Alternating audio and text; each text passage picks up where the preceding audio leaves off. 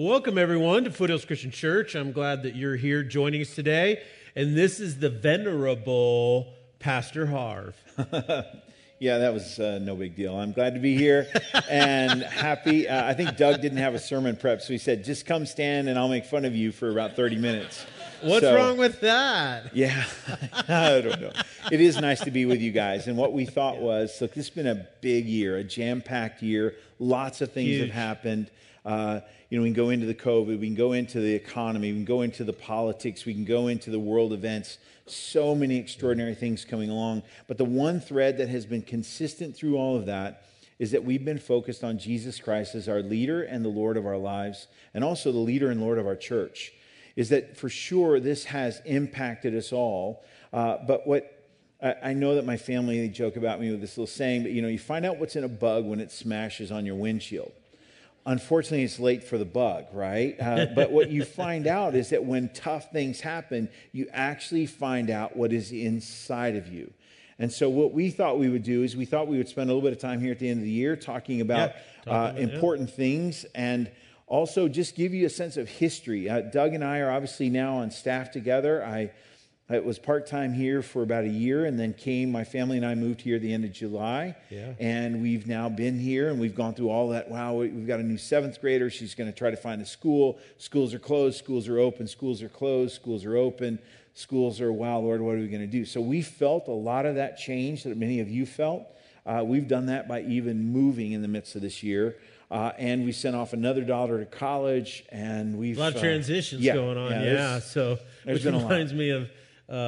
30, gosh, to give you a perspective, some of you are new to the church, some of you are new watching online or doing church at home, and we just appreciate you, just so that you kind of know a little bit about Harv and I. And on December 17th, a little over a week ago, I guess, I celebrated my 32nd wedding anniversary, and here's a picture of us when we got married in this church here, and my wife had lots of really close friends, and so she says, you're going to have to get a lot of groomsmen.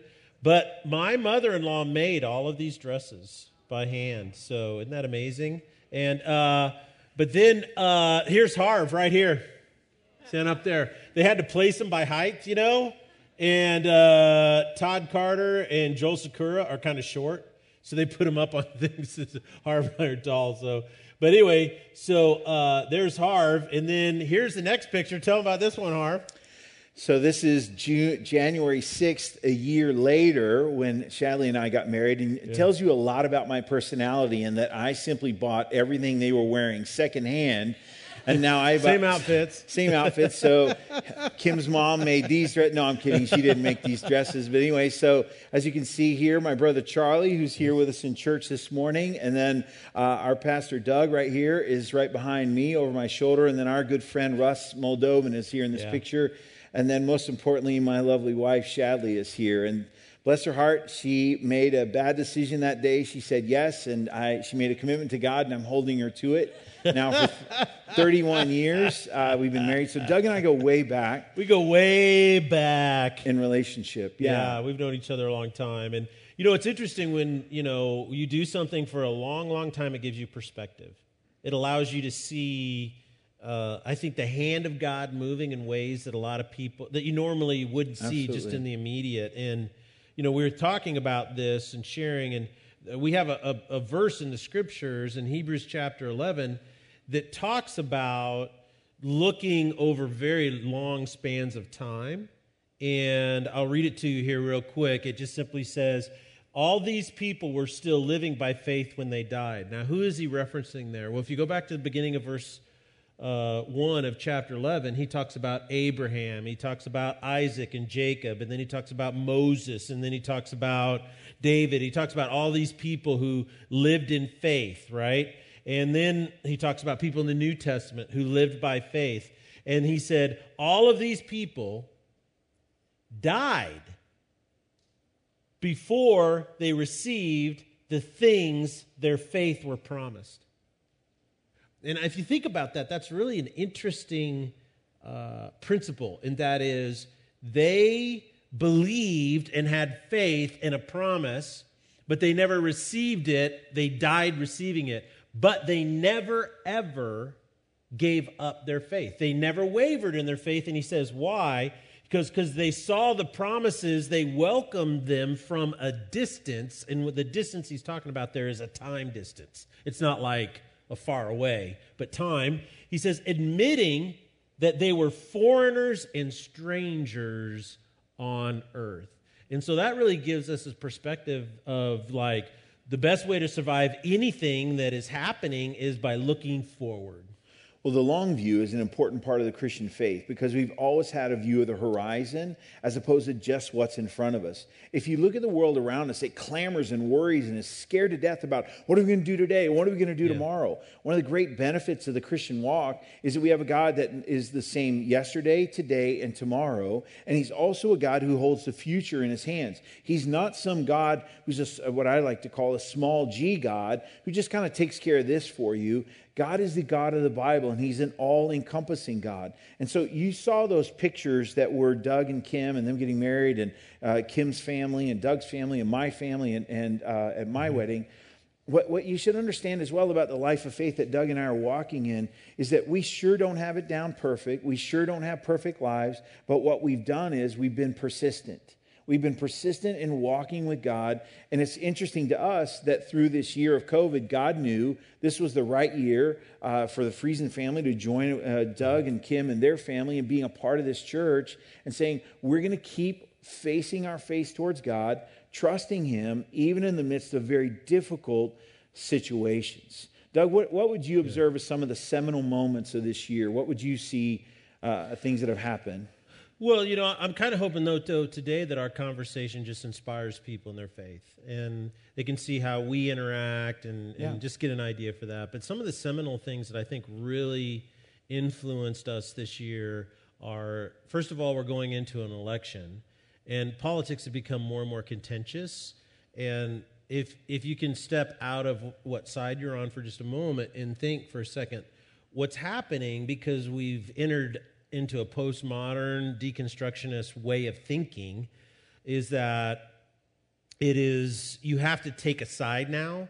You know what I'm saying? Is that you're forced to take a side. And in the end, what that does is that tends to polarize more. The kind of the overarching outflow is it polarizes more.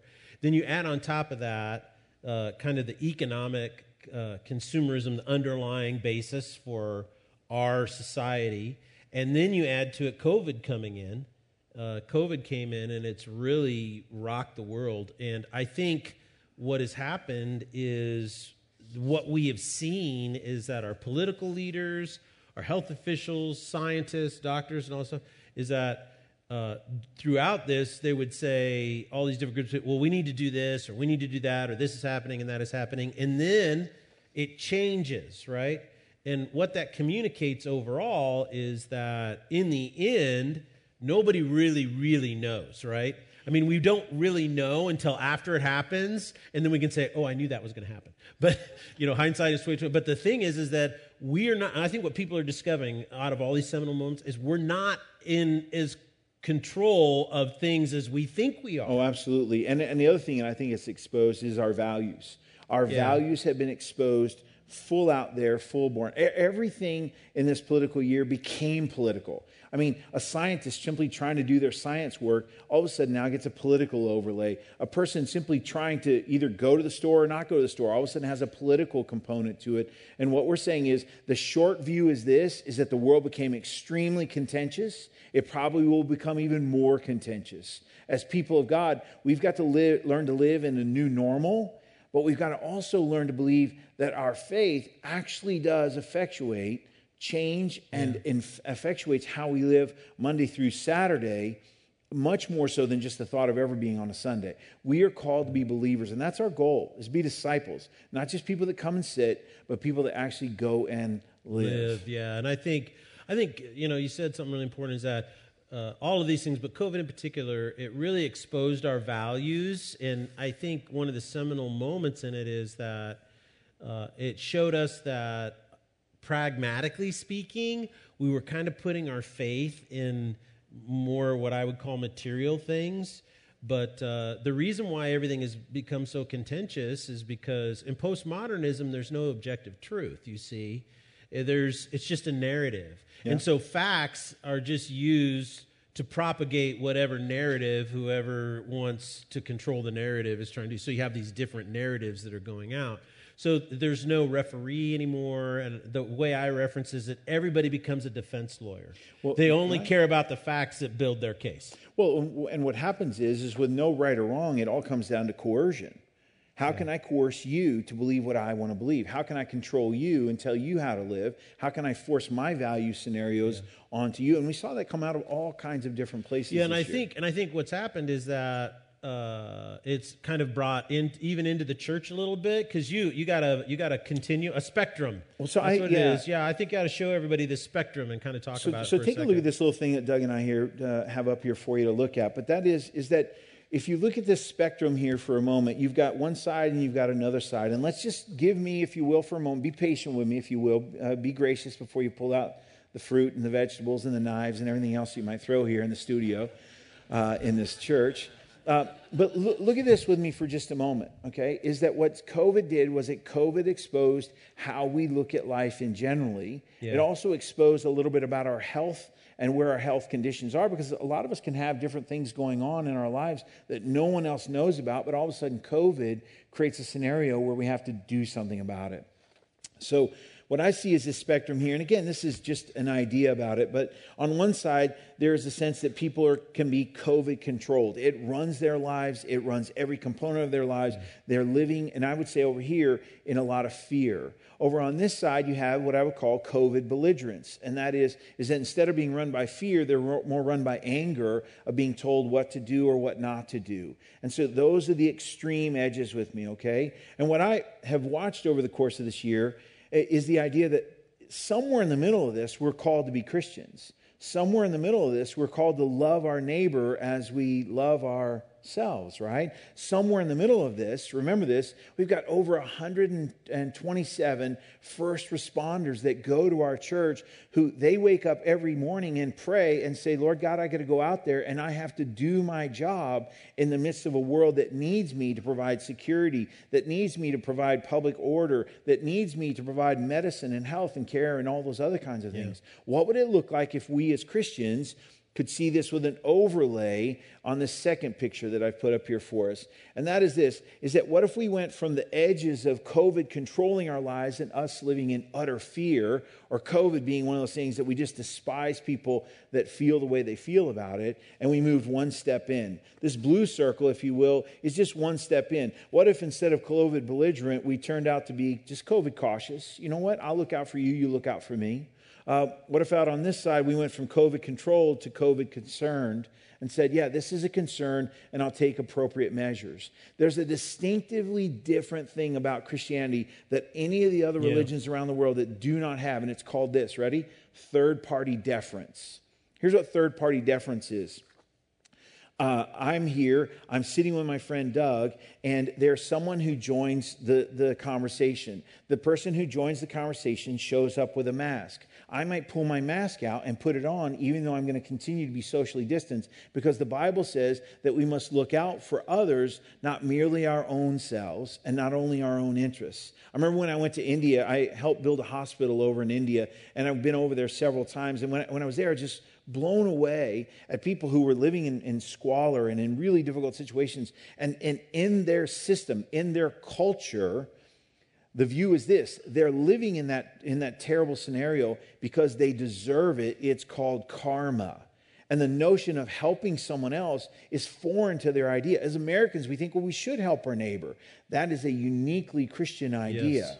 Now, there are good people all over the world who do look out for each other, but from a religious standpoint, Christianity says the closer we come to the cross, the more we remember that other people and their situation matters. So in that, what would it look like if we as believers, and I've seen it all through the year, by the way, is that we've moved in, and we moved in from here to being cautious to say, what if it would look like if we were COVID caring on this side and COVID careful on that side? I think most of us could live within that red circle in the middle and saying, you know what, you be careful, I'll be caring.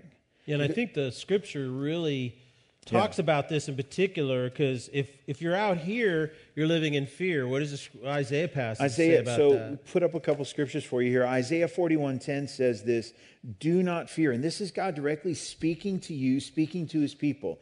Do not fear, for I am with you. Do not anxiously look about you, for I am your God. I will strengthen you. Surely I will help you. Surely I will uphold you with my righteous right hand. When we start talking about prayer, one of the things that I've learned in prayer is that I actually invite the presence of God into my life, not because I'm some prayer person, but because God says, hey, ask for it. If you're a parent, you understand this. Doesn't it feel terrible when your kid takes something for granted from you? But what you would rather prefer is that they actually ask you. Well, praying and asking is saying, God, I'm inviting you into my day so that I don't have to live in fear. The right hand of God represents what? The strength of God. What he's saying is this, is if you approach me, my right hand will be about you. And that deals with things like pestilence and people taking our things in our lives and all kinds of maladies. On the opposite side, there's this other verse. For those of us who would say maybe over on this other side, hey, it's not as big of a deal to us, there's this verse. Look at Galatians chapter 5, verse 13 with me. It says, for you were called to freedom. Absolutely, it's a free country, right? We say that, but we can also sometimes say it in ways that are demeaning. Hear me on this. This is a free country, but it doesn't mean that we have to poke people in the eye because they maybe have something going on in their lives that makes them a lot more or a little more cautious. We were called to freedom, brethren, only do not turn your freedom into an opportunity for the flesh. That word there, that concept there is this, is selfish. Don't be selfish with your freedom. Freedom is something to be enjoyed by others and by us. But through love, serve one another. Now, the verse that comes and culminates for both sides of this discussion really is in verse 14 and verse 15 of Galatians 5. Take a look here. For the whole law is fulfilled in one word, in the statement, you shall love your neighbor as you love yourself. Now, this is a word, I think, for our culture, and I think it's actually 2021. This is probably going to be a seminal word, something extremely important for the culture around us. If you bite and devour one another, take care that you are not consumed by one another. Friends, we're watching our world really, truly learn to bite and devour in incredible ways. Schools, hospitals, politics, neighborhoods, churches. There have been whole churches that have been split over wear a mask, don't wear a mask. What we're saying is this, is that what overrides everything is the love of God. And that is this, is that we would love God with all our heart, soul, mind, and strength, and we love our neighbor, this one, and third-party neighbor as we love ourselves. That's a Christ response, I think. And it doesn't mean we don't hold convictions. It means we hold convictions in a sense of, if you will, constant tension, our convictions coupled with caring about other people. Yeah, we can have convictions, and we should have courage in our convictions. Absolutely. But we can have courage in our convictions with gentleness and reverence. Yeah, absolutely. There's no need for us to be belligerent about it. There's actually a verse, 1 Timothy chapter 3 says, little children, let us not love with words or with tongue, in other words, with just what you say, but let us love in deeds and in actions. Christianity is not something where we just say the right things. We actually are called to do the right things. Yeah. You know something that's very interesting? And this is what I think makes our world so hard right now, is that the easiest things for us to do as human beings is to judge others by their actions and judge ourselves by our intentions. Because we always believe our intentions are great, right? Mm-hmm. And what we do when we look at other people's actions is we actually imply that their motive is not great. And I think that right there is one of the key things that the church, people who are followers of Christ, can be, is because, we live now, and I know this is kind of a philosophical point, but we live in a postmodern deconstructionist society. And what that says is that there's no truth out there. And so if somebody has a different narrative that's objective or outside of you, then that gives you the freedom to denigrate and hate the person who has that opposing viewpoint. And Christianity is so odd because no other philosophy, no other belief system, and no other religion actually has written into its core values love and respect for those who disagree with you or are outside the faith. Yeah. You know, Jesus said you need to pray for those who always agree with you, like your opinions, and listen to the same talk show radio hosts that you listen to. No, wrong Bible. That's the Bible I brought. You told me was wrong. Oh, that? Oh, yeah. Yes. Okay. No, because what it says, we need to pray for those who persecute us. Yeah, and Jesus said, yeah, you know, love your enemy, you know, which is hard to do. Very hard to do. Well, and especially in a culture right now where the institutions that hold our fabric together, they're on full-on assault. There is a full-on assault to tear down this deconstructionism. And here's where it is. Deconstruct the biblical family. Deconstruct the biblical idea around sexuality. Deconstruct the biblical idea around the innocence of children. Deconstruct the idea of what it means to actually be a husband and a wife. Deconstruct the idea of what institutions matter and count when it comes to the judicial system, our law enforcement, our fire departments, our health departments. All those things are being on full frontal assault with a deconstructionist idea. And we as Christians, by the way, we should understand is that the first century church, Doug, maybe you can speak to this a little bit, the first century church was actually built to face difficult times like us. Yeah, you know, because people are always wondering, what is God actually doing in these circumstances? And I think a couple things we have to realize is that, number one, we have lived in an age, a time, where the poorest people in American society live better than kings did 250 years ago. So we're living in the wealthiest, most affluent society in the history of the world. Yeah. And we are living with the greatest opportunity, the greatest medical advancements, the greatest technologies. We have more comfort, you know.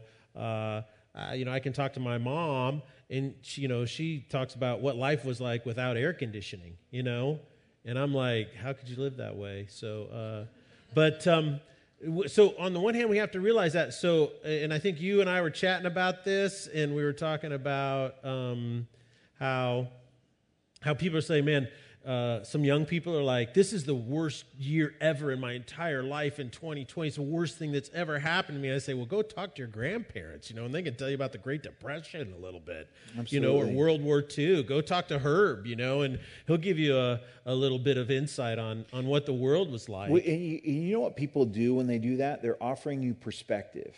One of the most beautiful things about this book we call the Bible, this book that we hold dear, the book, why we study it and read it. Some people go, why do you read it? I read it for perspective. There were people that faced difficult times and followed God and made their way through. I read the scripture for perspective. And what the perspective of the Bible is driven by is this, the long view.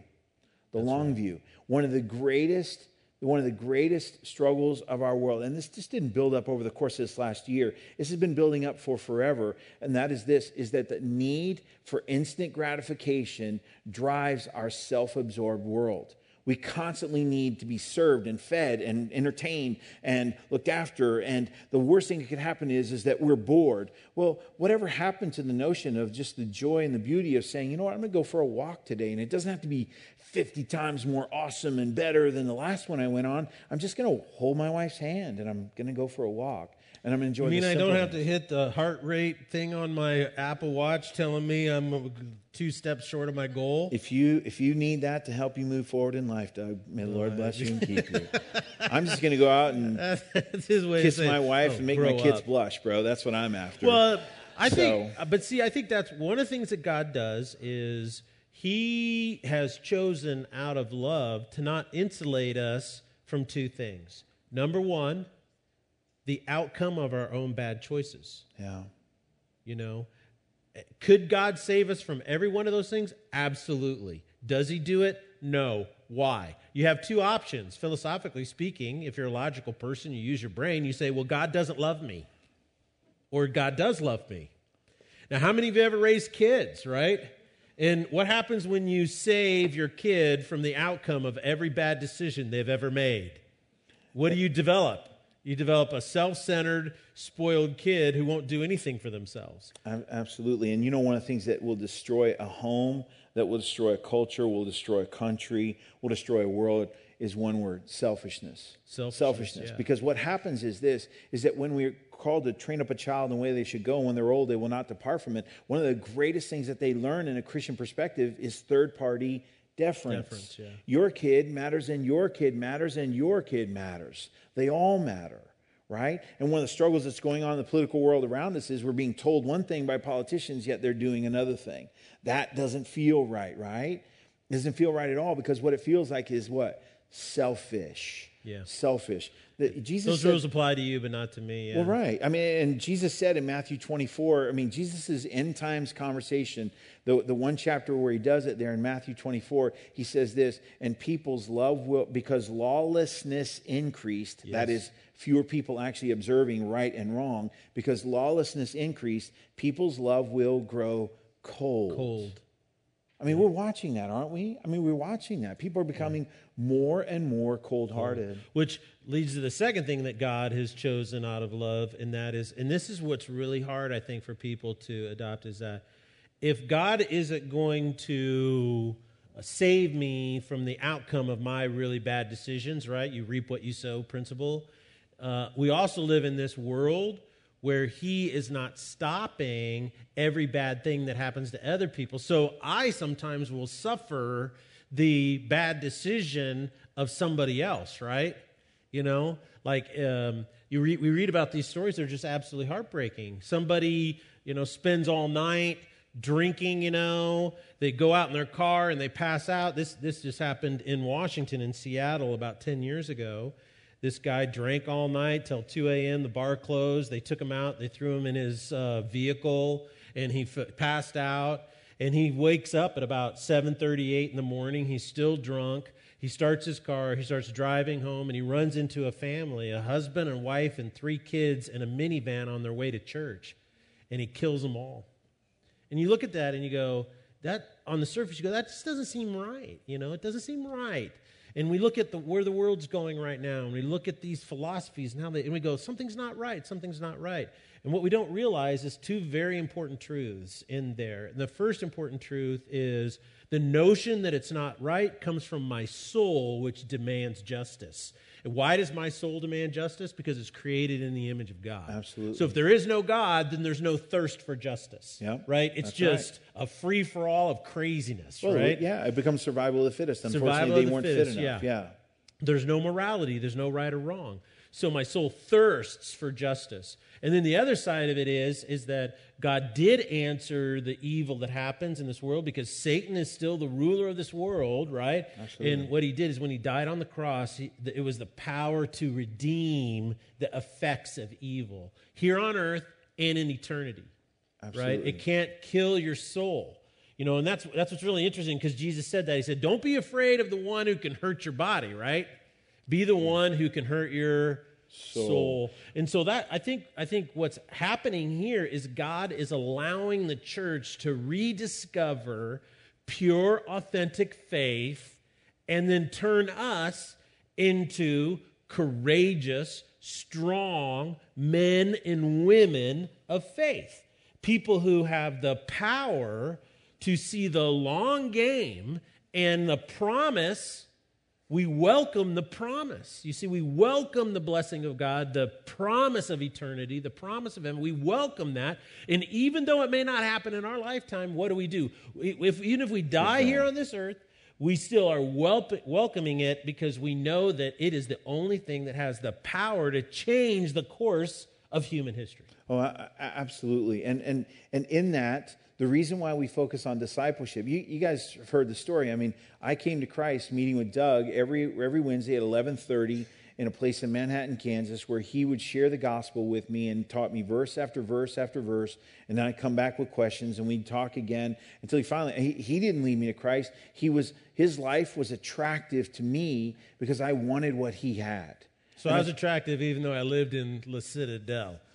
You can tell I had vision at that point. I could see past what I was just seeing here. What did you call that place I lived in? Doug lived in a place called La Disease. It was called La Citadelle, and I called it La Disease. I mean, it was despicable. How it stayed open is absolutely unbelievable. It was cheap. It was cheap, absolutely. And so But there's a couple things you want to say. Out of Acts chapter 2, verse 42, it says the early church got together and they did 4 things. They prayed together, they fellowshiped together, they studied the Word of God together, and they broke bread together. The church was made by God to withstand any kinds of moments. And if it's people watching online today, or those of us who are gathered here in the room, we will always constantly be the church. But we need an ask from you in 2021. Here's the deal. As the world gets crazier, you have to lean in a little bit better. If there's something going on in your world that we can care for you about and minister to you about, let us know. We can't read your mind and we can't figure out what's going on in your world. If you're out there and you're sort of on the edge of the church, move one step closer. Move one step closer, because what I've noticed is that when there were people in my small group that had a difficulty this year, you know what everybody did? We got around each other. We looked after each other. When there were guys in my men's small group, when something happened in one of their lives, we all got together and went around them. They didn't get left out and they didn't get lost because they stepped in that one step. Would you have that courage to step in one step? One step closer. Hear me on this. Here's one of our goals of discipleship. Is that discipleship is there so that we can learn the ability to make godly decisions and good decisions in the middle of crisis moments. Yeah. Godly decisions and good decisions. If you've read any of Rudyard Kipling's poems, I love his poem, If, and it starts out with this. He says, if you can keep your head when everyone else around you is losing yours. That's also a goal of discipleship. Keep your head when everyone else is out there losing yours. He says in his poem, it will go well with you, my son. Yeah, and if you wait, though, till the crisis hits to prep yourself, you'll never be ready. You'll never be ready. Well, and unfortunately, you'll constantly be playing catch up. You'll constantly feeling like you're a little bit behind. In 2020, we think we had a good year. Look, we had a hard year. We pushed in and we pressed through, but good not because it was some metric out there. It's because we kept our focus on Jesus. See, the attractional model that we want to employ here in this church is not to say, come and be attractive. We've got a great big concert every weekend. And we got all this pizzazz and we have, cool things like that. What we're asking you is this, is that you're welcome to look at our lives, not the outside attractiveness, because good Lord knows you'd have to have a lot of faith to look at my face and say that. Amen. No, I'm sorry. So I tell my kids all the time, I'm like, what God is a God of miracles, that you turned out halfway good looking when your dad's an ogre, right? I mean, I'm Shrek, right? I know I'm Shrek. And so, but the idea is this, is that you would have an attraction that says this, the storm hit their house, why didn't it fold? Whatever's in that house, I want that in my house. Whatever's in their life, whatever's in their life, I want that in my life. And here's what it is. Ready? It's build your house on the rock. Don't build your house on the sand. And the rock is the gospel of Jesus Christ. And I think that's what's so attractive is that it's, the power of redemption, the power of everyday living with the Spirit of God, the Holy Spirit guiding you and giving you strength and courage. That's faith, and that's our dream for everybody, is that you walk in the fullness of what God has for you. Absolutely. Not just a portion, but the fullness of it, And one of the things that I've really wrestled through, when you're leading something, we're in a different chair sometimes, and a storm comes up. It's like you're flying a plane, and a storm comes up, or the wind shifts, or temperature, something that has the potential to crash the plane. You can sit there and say, well, the wind should blow that way, or the temperature should rise. It's the same thing here. It's like, well, the politicians should do this, or it's not right that they're doing that, or this should be going on. Unfortunately, I don't have any control over any of those things. And what I see the Lord doing and helping the church helping us become is this, and that is, in the first 300 years, the church grew faster than at any other point up until the last 50 years globally. Because you look at what's happening in China, Indonesia, and Africa right now, it's just off the charts growing. People turning to the Lord like never before. Praise God. Praise God for that. But prior to that, it grew the fastest before it became legal. So Christianity was illegal. People were persecuted for it up until the Edict of Milan in 312. And then it became the state religion of Rome under Constantine in 324. So how did it grow so fast when it was illegal, Well, what happened is there were no large group meetings. There were no events to go to. There were no concerts. There were no Christian Yannis going around in the Acropolis playing stuff. None of that happened because it was all illegal. And so how did it grow so quickly? Well, it grew because, like you were just saying, that discipleship is a one-on-one relationship. These small groups, people were sharing their faith. People had questions about their life. Why am I here? What does all this mean? And then the other person said, well, let me share with you the answer that I have found in Jesus and Him alone. And because of that, it just grew and grew and grew. And so I look at what's going on now, and I think, what things can we as a church focus on that transcend all of the things going on out there? What could we focus on so that we're not looking at it, oh, I wish things were different? I think, well, it is what it is. What are we going to do? How are we going to chart through this course? How are we going to find out what God wants to do in our lives? And if your church can do that and model that for you, I hope that you can then do that in your own life very effectively. What does God want to do in this situation? How is He going to lead and guide me through this challenge that I have? What's His promise for me in faith in this? And how do I stick to the long game to see my whole life, my whole faith being molded and shaped by Him? Yeah. Well, in the financial crisis that happened in 2008, 2009, the world melted down. And there was a phrase I remember hearing. I was working in finance at the time, and one of the phrases I heard was turtling. And there were a lot of people that were turtling. They were getting into their shell. They were hunkering down, and they were holding on tight. And I remember thinking, that's an interesting perspective. Is that what God would want us to do? And I actually think that God might have given us the turtle modality, but the turtle that God would call us to be is actually the one that keeps going and keeps moving, working in a slow pace, heading in a direction that God's called them to do. But it will take a little bit of sticking your neck out. First responders, those of you who walk out there and who do this on our behalf, God bless you. You didn't turtle. You kept going. We as a church, we're going to follow your lead. We're going to keep going too. Yeah. We're going to keep walking and keep believing and keep praying and keep looking out for each other. And if you're just hearing us for the first time, welcome. There's room, whether online or whether in one of our groups or whether in one of the rows here or in any other way in this church, you are welcome because God has a care for people who've both been found and yet those who are about to be. Yeah, and we're going to keep focusing on these one-on-one spiritual mentoring relationships, small groups, micro churches, churches at home, here on campus, your family. These, we love what we're doing, and we're having a great time. I'm really enjoying it, even in the midst of what our world is doing. It's a ton of fun, and like I always say, keep your sense of humor because you need one here at Foothills. Because half of my jokes are really bad, and the other half that are funny come from my wife. So. Guys, it's been nice to be with you here this morning. Yes. If you're online, stay with us here on the videos. Jason takes us out. 2020 has been a challenge. 2021 is going to be an even bigger challenge. The reason why is because our mission is to do more, go farther, and be the church like never before. Maybe it's time you joined us. What you need to do is start your spiritual journey. You can begin by downloading the book, How to Connect to Jesus, from our website. It's free. You may need to be baptized. Simply text FH Baptism to 97000. We would love to pray with you. Text FH Prayer to 97,000. The most important step that you can take in the new year is to become part of a small group. This is where discipleship and real growth in your faith can happen. And we want to do everything we can to help you build a firm foundation. If you were doing church at home, use the discussion questions to continue the conversation. If you're on campus, let's stand for closing prayer.